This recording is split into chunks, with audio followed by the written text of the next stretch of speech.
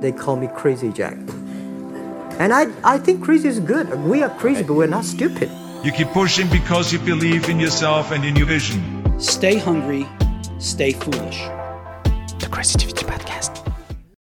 So we're here with Sonia. I'm super happy to have you in the Creativity Podcast. Welcome. Thank you. I'm happy to be here. Thank you for welcoming us at your place. I want to start right off by asking you a question that maybe a lot of people are asking themselves, because you are so successful, and I always wonder personally, how did you start it? What happened when you started? Was it a struggle? Can you describe the first moment of your business? It goes way back. I never started a business. It was never an intention to start a business. What I did was I had these intuitive skills from the time I was a child. And I came from a big family, 7 kids. And I discovered when I was around 10, 11, that I could get attention by using my intuitive skills, by sharing what I knew that wasn't obvious. And it would be interesting because I could sense things coming. I could sense who would be on the phone. This is way before caller ID. I could sense when my dad would come home, and it became a game. So as I got a little bit older, I could sense other things, and people that were friends of my parents would start asking me intuitive questions, and so I ended up doing what's called a reading, and I was good at it. So it just kept going. And by the time I was in college, I had a business. People kept coming and coming and coming, and it was just what I did. So along those lines, eventually I got tired of doing only the readings. I wanted to teach people to do it themselves. So I had this idea that I would have a class and teach people to use their intuition, because to me it was so obvious. And I had 3 people. I had a woman who worked at a dry cleaners. Her brother was a truck driver. He came in and out of town, and he had a local girlfriend. He was married, but he had a girlfriend in town. So the 3 of them came, and I'm like a kid, and they are my class. And I did it every Sunday for 2 hours. At first I thought, nobody's going to come, they're not going to come, and they loved it. So it just went from that to then I did it again, and then they said, we want to bring our friends. And so by the time I was 20, 21, I was busy.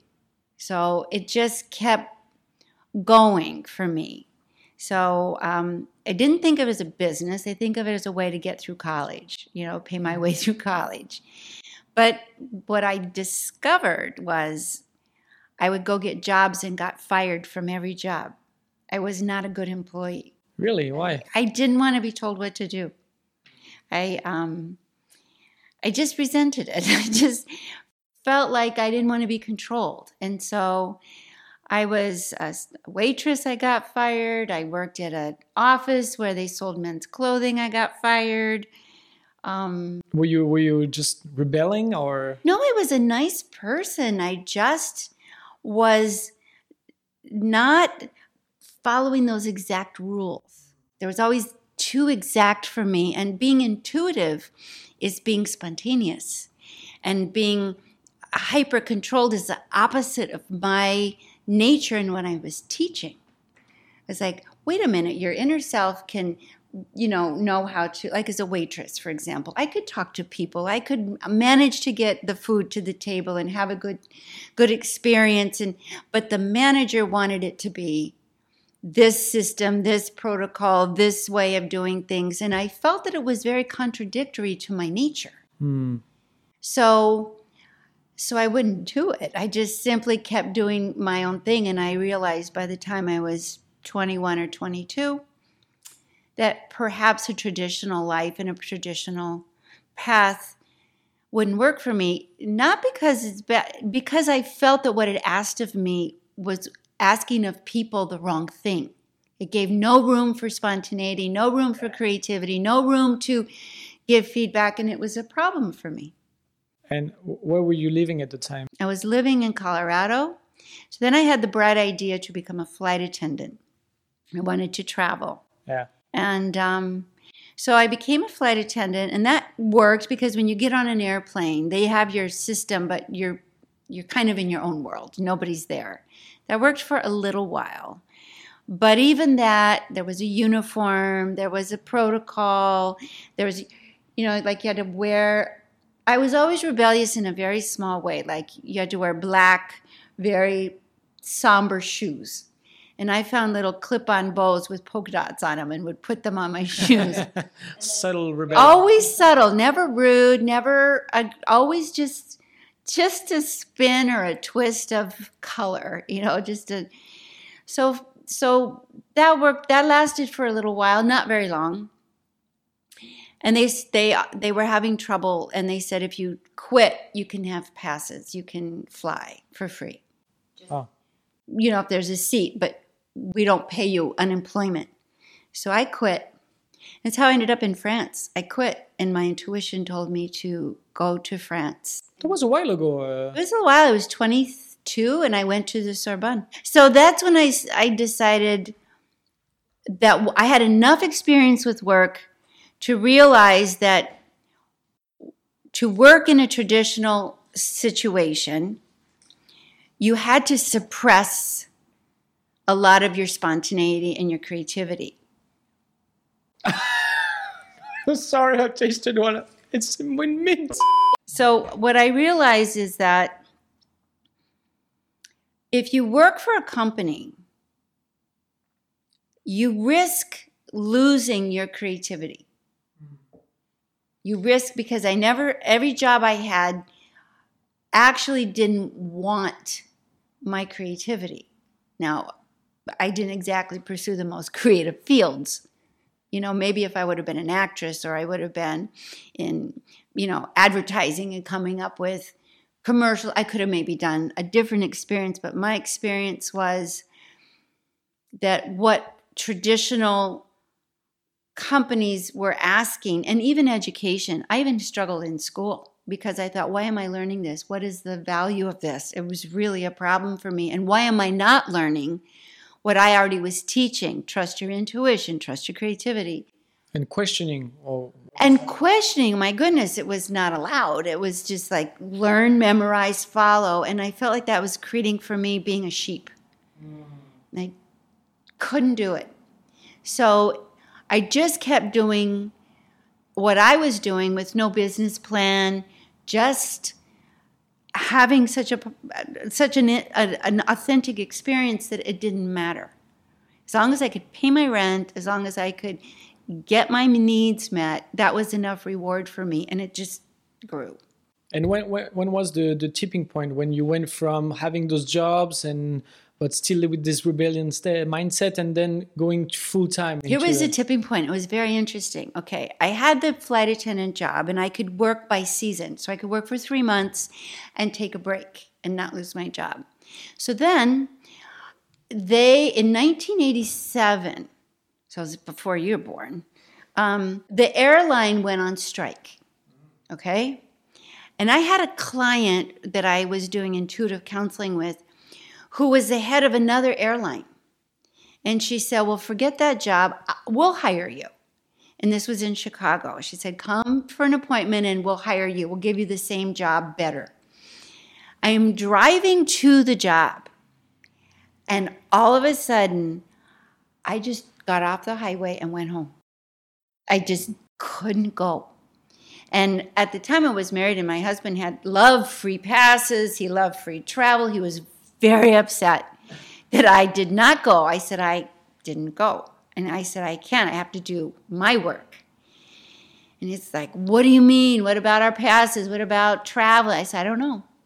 So 2 weeks, literally 2 weeks later, I had done an intuitive counseling for this guy. I didn't know him. He was a writer, and he wrote an article about me and about his experience. And it went national. It went into 150 newspapers and magazines that like a couple weeks later. And the next thing I know, everybody in the world's calling me. And that's how it happened. If I hadn't got off the highway, I would be a flight attendant and you wouldn't know me. I didn't have a thought of why, just everything in me said, don't go. And I didn't. But if you're going to live like that, you have to have the courage to stand up against the what are you thinking and where are you doing, explain yourself. And I said, I'm just trusting my vibes. That's something I was wondering, what it would be to live like you would live your life intuitively, because this is one of those things, right? This is the thing. I call it dancing in the fire. I have to dance in the fire of everybody's intellectual control and disapproval.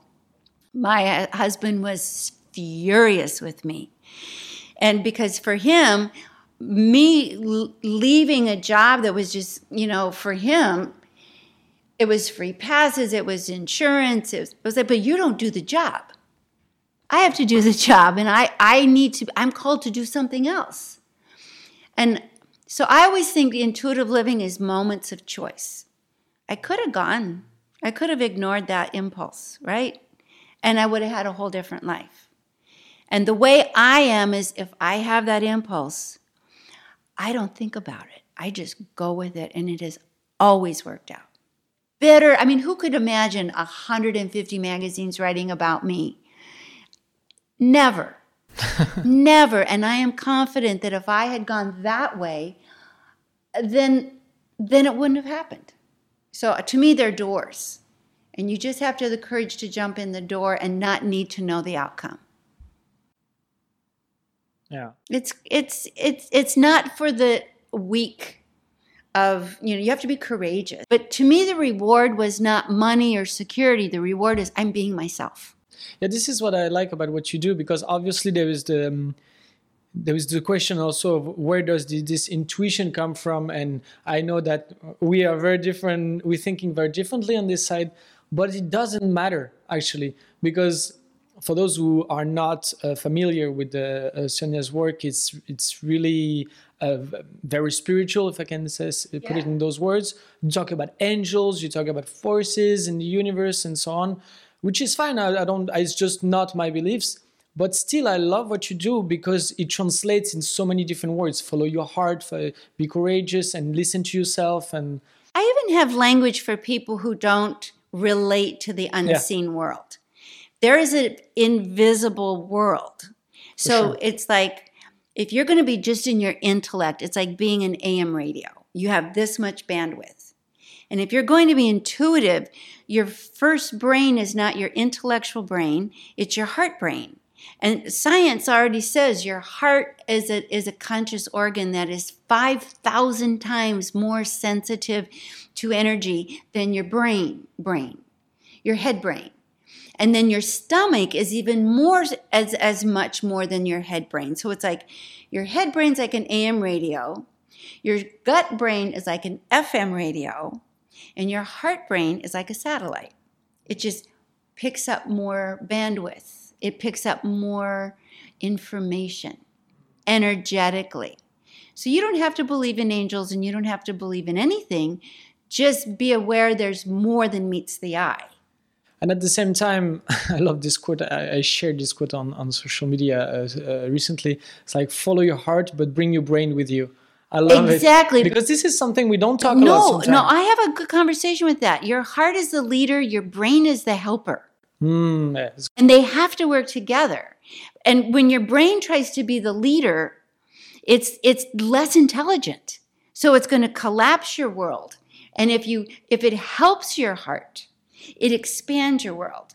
For example, in that moment, okay, my intuition says turn. And intuition, by the way, isn't language.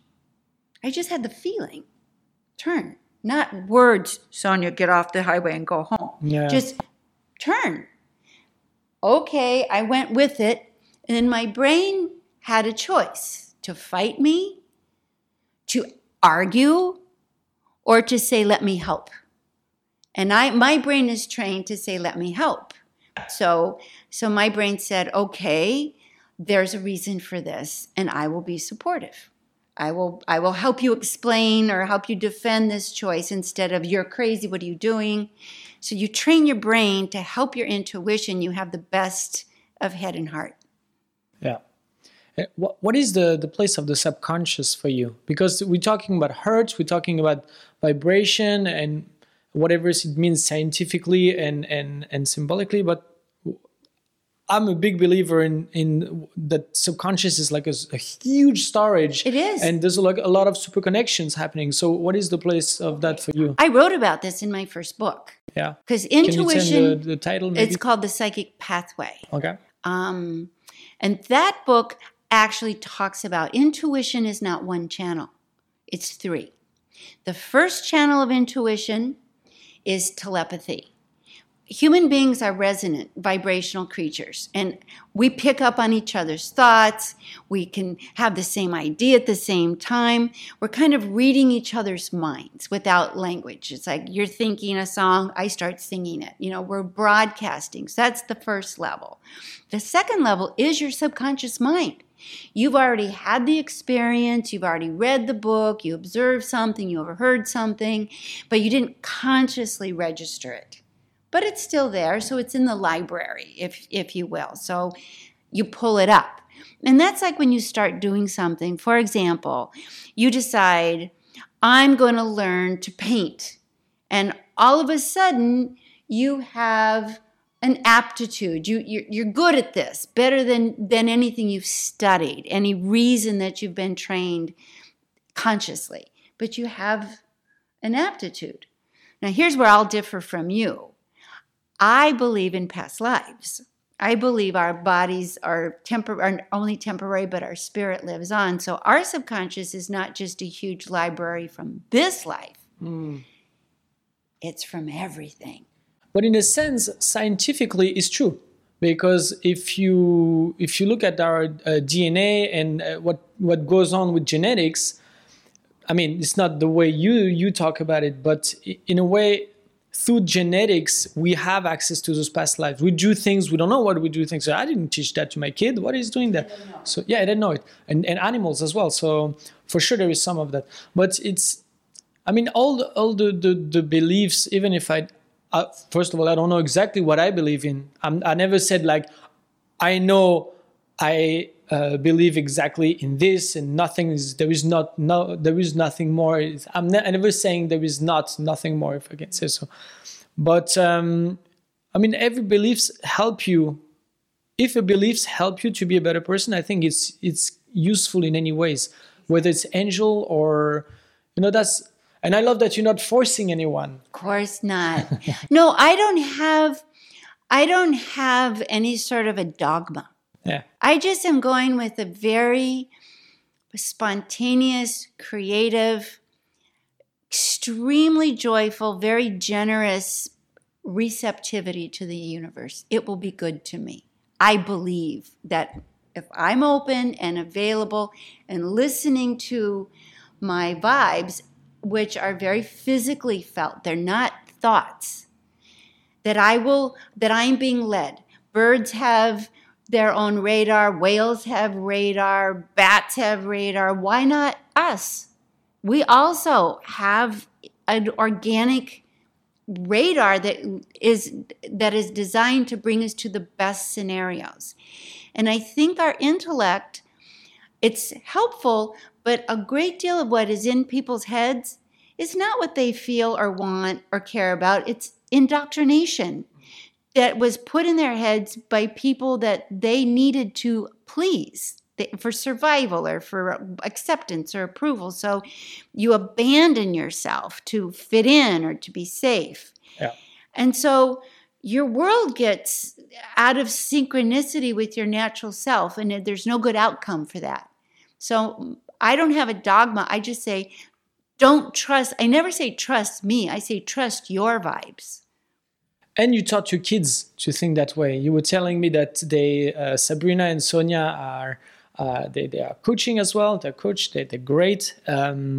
and we'll put something right under for a link to what they do. And you told me that you raised them to be intuitive. So how would that work in education? Well, here's where it made me a bit of an unpopular parent with the teachers, because I empowered my children before they could barely speak. I said, if you don't feel good about something, if it's not right for you, all you have to do is squeeze my hand.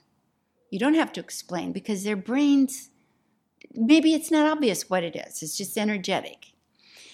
And I said the most important thing is always check your energy and make sure you feel good, not whoever else feels good. And so, like, here's an example that Sabrina was in preschool. She was 3. And the teacher came in. It was a French school, because I sent them to French school. And the teacher got mad at the 3-year-olds very early and said, nobody's behaving, everybody time out. You have to all go sit in the corner and put your head in the corner. So Sabrina sits there for like a minute. And the teacher said, she told me this story after. She said she whispered, and one kid nodded her head. And then she whispered, and the boy nodded her head. And then she went up to the teacher and she said, teacher, we feel very good in the corner, and when you feel better, you can join us. And she said it was so funny. Plus, she had a fight with her husband, and she was in a bad mood, and it was so honest.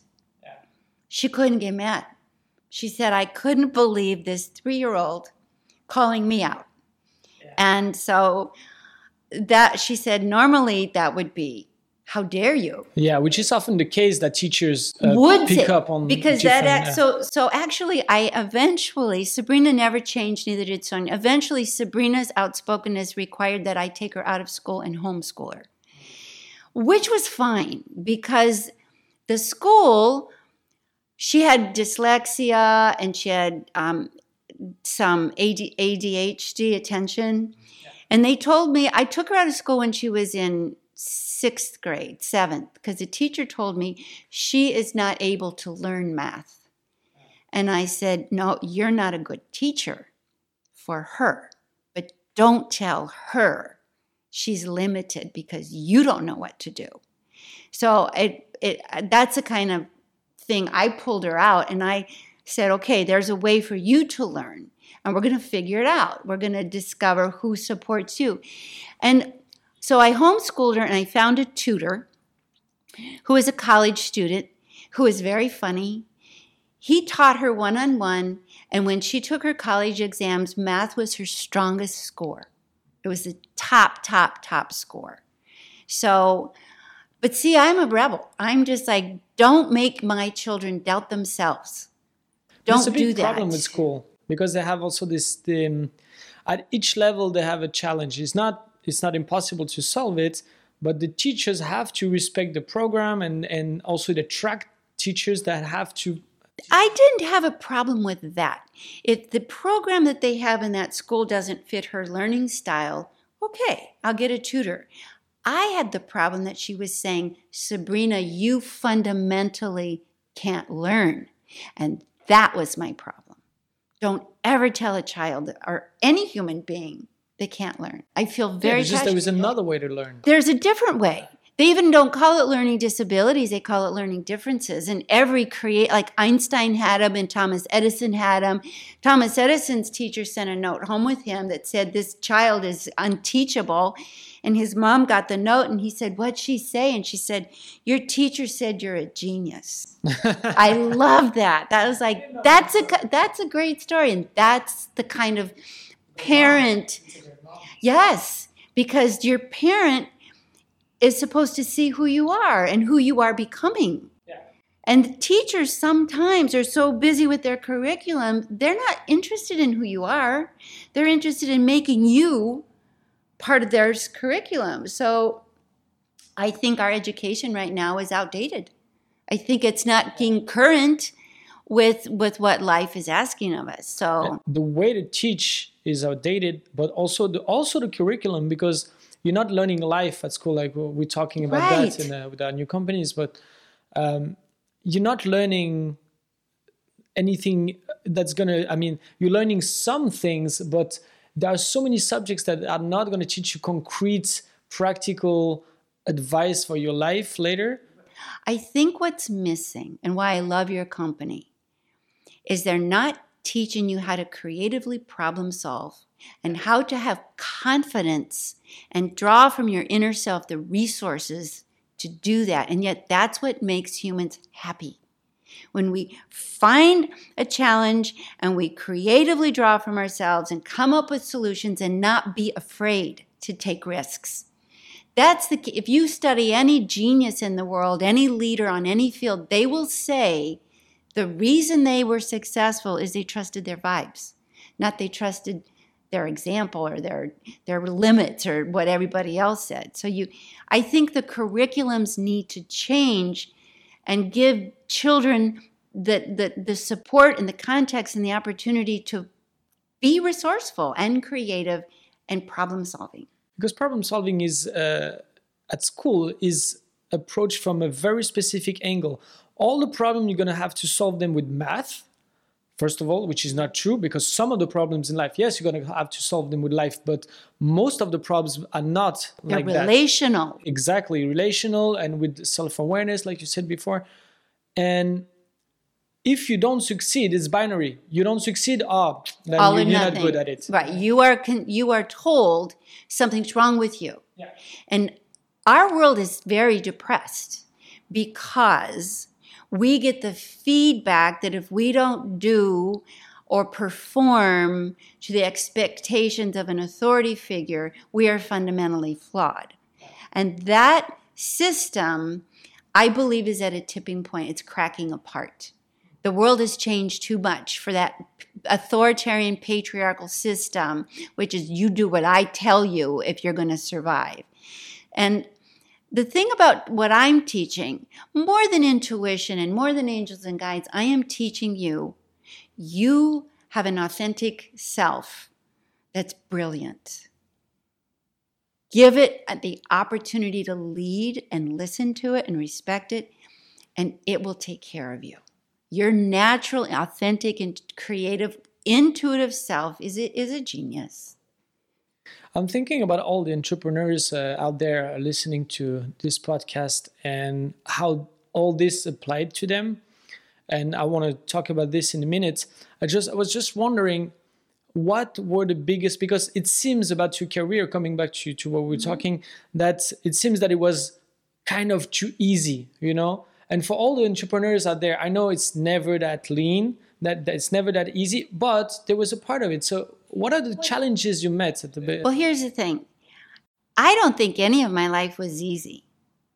It wasn't easy to go home and tell my husband I just walked away. In fact, I took a lot of crap for it. I took a lot of negative resentment. And so it's not easy, but it was worth it. It was worth saying I'd rather be aligned with myself and do what I really care about than to be fake or be unhappy or be frustrated or angry or negative or a victim. So, but I do think what the challenge is, and this is what I notice people don't have. There's two things that get in your way, and I think they will cripple you in life. The first is an exaggerated fear of disappointment. If I do this, what if it doesn't work out? I can't stand the thought of failure. I can't stand that to the point I won't take the effort. I won't try. And it cripples you. And the second thing that cripples you is I'm doing this because I want a guaranteed outcome of money instead of I'm doing this because it's fun and I love it. And you just have to suspend. So I tell my students, don't quit your day job. You don't start out as a master. Do what you do. And I was a flight attendant. I was a cocktail waitress. I worked in an office. I babysat. I did other things while I was developing this. But I never said, I'm going to do this and make a lot of money. It was the power of attraction. I was just good at something that I loved. And it kept showing up. But I was consistent. I always did it. I always kept showing up. When I grew up doing what I do, let's face it, if you're going to say, look, I do intuitive readings, I'm intuitive, that's like the most disrespected career in the world. I mean, I am quite clear. Everyone wants to call bullshit on Yeah, that. exactly. I know that, but it wasn't bullshit. I never even, and to this day, don't even have a business card. I don't carry one. It's all now it's good because now it's outdated. Right, before, but I never, ever, ever promoted myself. I just did what I did, and I coach global leaders. Literally, I have companies and people who run global companies as my clients these days. And what every one of them said was, I trusted my vibes. I just didn't tell anyone. I covered it up. But ultimately, the decisions that brought me here, I kept secret because I didn't want the judgment. You literally cannot back it up with logic because sometimes there is no logic. You just feel that I did this, I see it, I just see it, that I need to do it, right? So then people are but why? See, so that's a different. So what I say here as an entrepreneur, what you do is you say, I did it because I felt like it and I'm willing to stand with the consequences. Yeah. You're out. It's like, I'm not right. I'm not wrong. I'm in a third space, but I did it because I wanted to. And it was worth taking the consequence. If I fail, I fail. If I win, I win. But I don't need you to tell me your permission. I've been called bullshit so many times in my life. I guess. I tell people I have snake medicine. And snake medicine is a Native American metaphor for when you've been bitten so many times, you become immune. I have been criticized so much. I have been laughed at, dismissed, but my life has worked. Now I have 27 books in 37 countries, and I've sold over 2 million books, never advertising. What kind of work ethic does it take to write 27 books? Love. I love it. I'm not working. I'm talking on paper about what I love. And I'm just sharing the ideas about it in ways that can be creative to any scenario. So I'm just having a conversation with you, just like this. That's my books. People, when they read them, say, I feel like you're talking to me. And I am. I'm just having a conversation. I'm just saying, try this and see what happens. What is the annoying part for you of writing a book? Editing, the left brain stuff, I don't even know how to type, for one thing. It's like I don't go to that left brain world, so I'm like typing and correcting. And the first 15 books, I had someone type for me. I wrote them by hand. Oh. I have an older brother who told me when I was 14 never to learn to type or I would be a secretary. So I took his advice, and I don't know if that was such a good idea. I don't like editing because it's so tedious. You got to go back and you got to go back and correct. It's slow but it's been good for me. It's taught me to slow down, and I'm very fast in that it's got me grounded, and it's taught me to be organized. I've learned, but it's not my favorite thing. What, to be organized? To have to be methodical and grounded and to be left-brained. You need both. And I find that often a lot of people come to me who want to be entrepreneurs. They say, I want to be a coach, for example. I want to quit my job and be a coach. And it's like, okay, but you can't. You've got to learn how to work with people. You have to learn how to listen to people. You have to build your reputation. True success is primarily the process of attraction. People are drawn to you because your vibration is congruent with your interests, as your creativity. Yeah, if you don't have that congruency and you're just doing it because in your head you got an idea, people are naturally intuitive. They're going to feel. They can't quite put their finger on what's wrong with you. You say all the right words, but it feels funky. This is so true. Even if we don't talk with the same, I don't use usually the vibrations and stuff like that. But it's totally true that people feel whatever the hell they feel or they read on you, that they're not the kind of person you are. It's not matching. it's not matching. And when I think a lot of people are kind of isolated or alone because they don't allow themselves to just open up. And Right. There's a book, and your listeners should listen. It's a book or a podcast. A woman named Amy Cuddy, Cuddy. She wrote a book called Presence, and she has a YouTube or a TED Talk on presence. She has all the research about what I'm talking about. They did research that if you're genuine and authentic and open and you're available and you're not hiding, people feel it. Yeah. And she was talking, interestingly enough, about people who are entrepreneurs trying to pitch to get venture capitalism. And they said there were people who had all the right requirements and they had good arguments but they didn't have presence. Then they had others who had this open, enthusiastic, absolute conviction that this was the thing, and they're the ones that got the money. They had the good vibes. Yeah. So there's even now, thank God, science there's a physicality to it. Yeah, she was talking about a whole vibration. So vibration is now coming into scientific languaging. So our worlds, your world and my world, are converging. The language is bridging it. So, we have different language, but we're really approaching it from different vantage points, but we're arriving at the same conclusion. Yeah.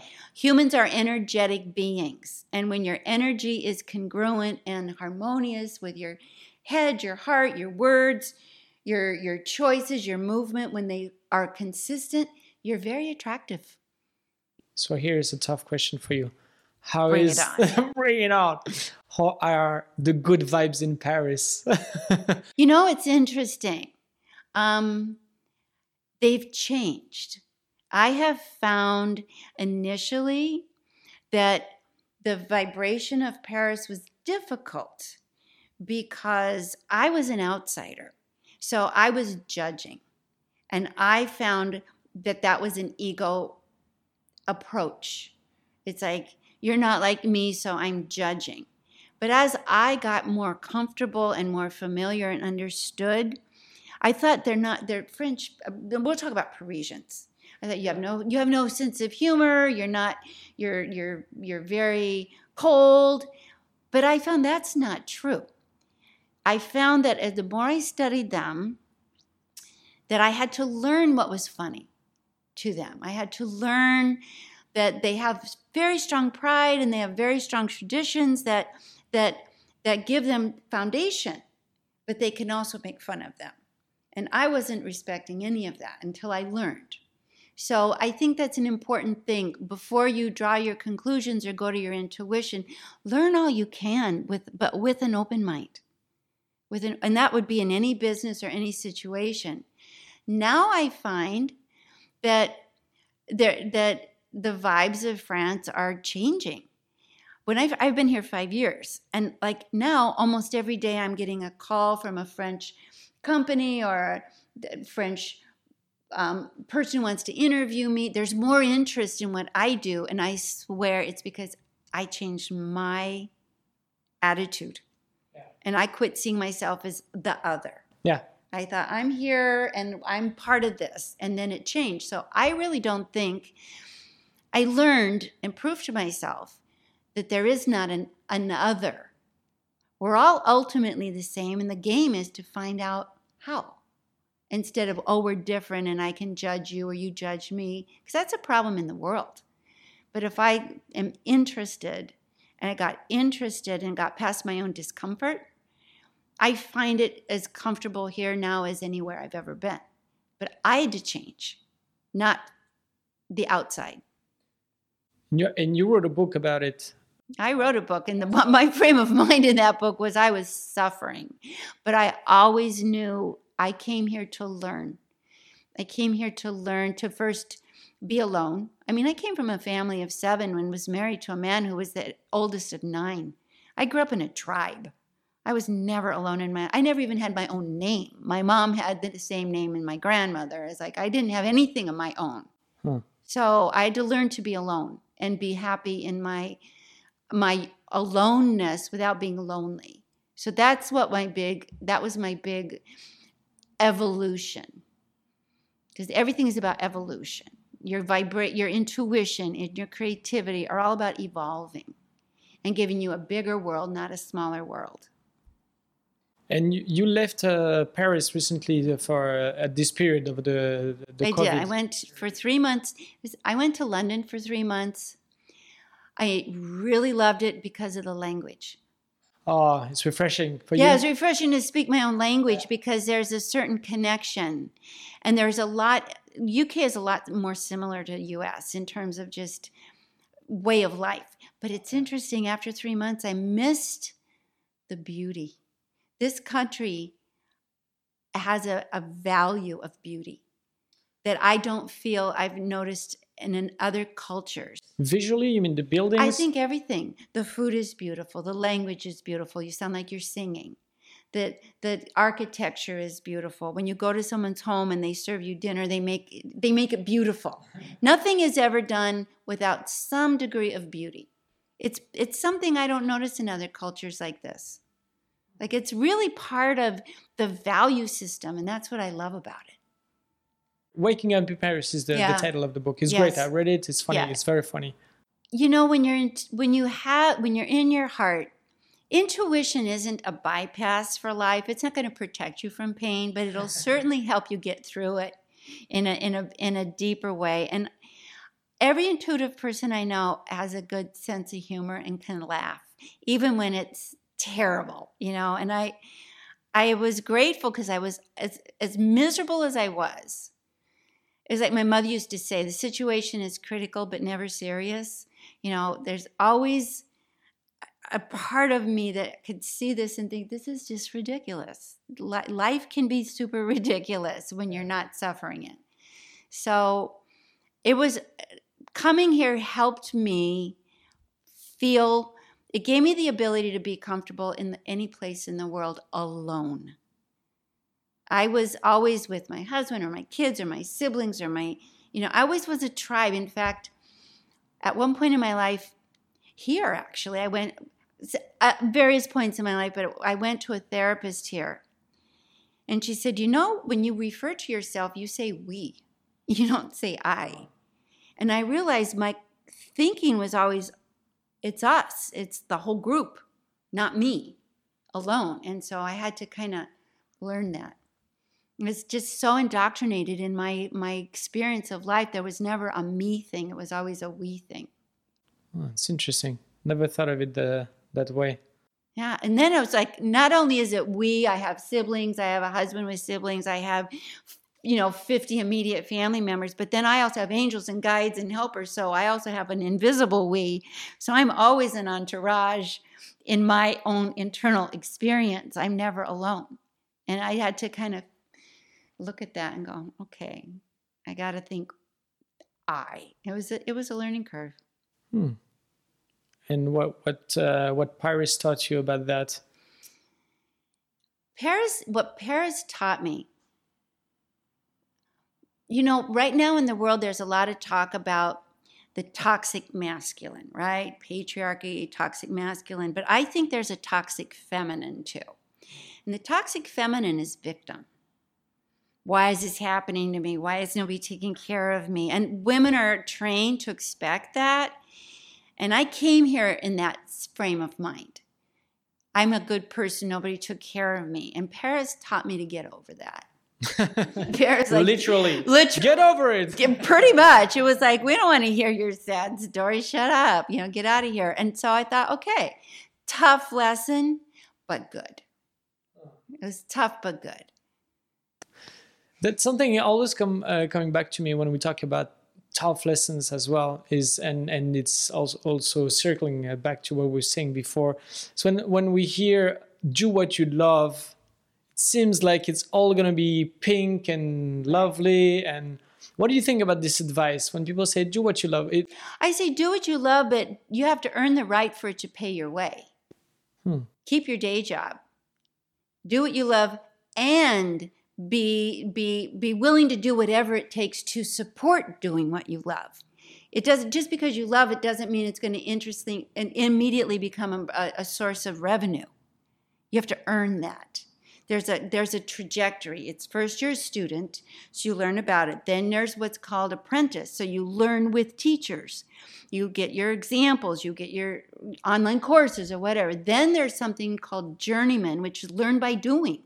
And that takes you to mastery, which is when you can start making some money.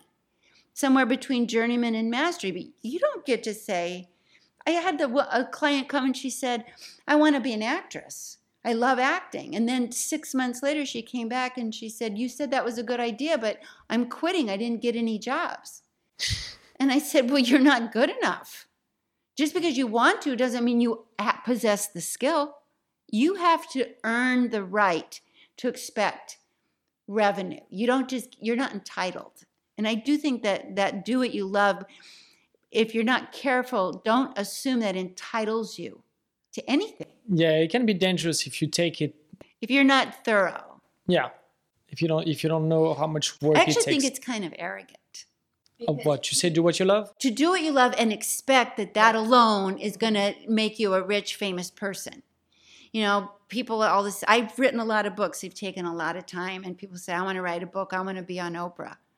It's like, okay, well, good luck with that, because there's a whole lot of work in between I want to and this end result I'm hoping to have. And I don't hear you talking about that. You told me once that you had your first book, you tried to promote it yourself. You went to a store. What was the story? Actually, what I did is I printed it at an Office Depot. Yeah. And I printed, and in a pink cover, 5,000 copies, and I took them to bookstores locally and sold them over the counter. Wow. And here's how I got published. I talked my way into them, and the people would say, what's that? And then one day, Random House, which is a big publisher, the representative said to the bookstore owner, what's your best-selling book? And he said, well, strangely enough, it's his homegrown thing. Mm-hmm. And that's how I got published. He said it's a best-selling book. So they came back and asked me. I never presented my book to a publisher. I never had an agent to go. But that's just my grace. Although I can tell you, I've taught a lot of people for over 40 years, and a lot of people have stories similar to mine. Because you trust your vibes and you do the work consistently. It's two things. It's you follow your intuition and you show up every day. And you don't complain and you don't quit. And you can do that because you love it. And because it's really coming from your heart. You can't do that for something you don't love. You can't. But if you love it, you keep going back because love is faithful. If you're loving it, you're going to faithfully show up. Gives you fuel as well, like motivation. If you love it, you don't. Yeah, it feeds you. It's its own reward. Yeah. So I feel like if you're not loving it, if you're not loving it, I'm suspicious that it will support you long term. Even if you learned how to hack the code to make short-term money, your spirit will leave and say, I don't want to do this. Yeah. You cannot fake it for too long. No, even if you're making money, people want to quit. So it's simply a matter, when I say trust your vibes, another way to say it is trust your authentic self. Trust that real core self in you because it's smart. It knows what it's doing better than your brain. And your brain can help. And I love that even though you have so much success, you continuously trying new things and trying to hire this new guy about this every time. Oh, I know this person, I'm trying this, and this didn't work that well, but I've tried that. So this is also a great example that it's not that then it's done. No, you're successful and then it's done. Arrive. I like to be creative. It's my sport. Yeah. And I am not afraid of failure. I have to say that has to do with my mom and dad. They never gave me the value system that I have to succeed. My mom was deaf, and so she only had her inner self to listen to for the most part.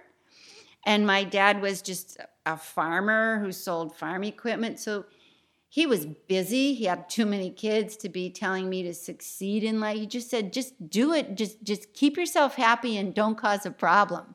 Was pretty much my value system from my parents. And my mom would say every day, there's always a solution. Find it. Whatever problem she would say, to this day, she's 90. Always a solution. Find it. Find it. That's the game. And that's how intuition develops. And it helps you to be optimist. Yes. I'm very optimistic. I always expect. You think it's necessary as an entrepreneur? I definitely do. I think that if you're negative, then you doubt your own experience. So people around you are going to feel it. Why should they believe for you and in you what you don't trust yourself? However, I also think we can get discouraged and I think we can lose energy. So we need to surround ourselves with people who believe in us and will help us through those moments that we're having a bad day or a bad week or a bad episode. I think we can't succeed alone. I say even Jesus had 12 helpers. So good example. You don't do it alone. Yeah. Well, I think that's great. I think we took enough of your time. Where can we find, show you a book? I want to show you a book. Trust Your Vibes. I think you should read that cover to cover and then leave. We have the cover behind and here. Secret Tools for Sixth Sensory Living. Yeah, what were we saying? That's the kind of book you should read cover to cover and then leave on the coffee table or in the bathroom and check all the time, because it's just little bite-sized things that teach you. One little thing at a time. It's like, try this, do this, see what happens. It's like 63 suggestions to make your intuition wake up. Nice. And where can we find you on social media? So Sonia Choquette? Sonia Choquette. Instagram, Facebook. I'm going to put all the links on the bottom anyways. Oh, and my podcast. And your podcast is brand new, right? Brand new. June 8th. Tell us about it. It's called It's All Related. Yeah. And it really is about everything we're talking about. Everything connects to everything. It's with my daughters. They're both... we talk about how we were raised. I was from my mom. They were from their mom. But how we were raised intuitively. And it's not just... Their lives are working too. It's like the system works instead of just I'm lucky. Yeah. So we kind of talk about the system of this intuitive system, and it's not as reckless as it appears. It does appear. It appears like it's like very out of control, but there's enough evidence over many generations that maybe this system might work. Yeah. Cool. Well, I'm excited to have some more episodes of that. I've listened to the first one. It's on Spotify. It's everywhere. iTunes, Stitcher. Yeah. Cool. Well, thanks for your time, Sonia. And if you guys have any questions, you put it in the comments. And Sonia is not going to answer it because she's busy. But no, we'll definitely answer some of your questions. And maybe I see you soon on another podcast. I'd love to. Yeah, in live or just recorded like that. Okay. All right. Thank you so much. My pleasure.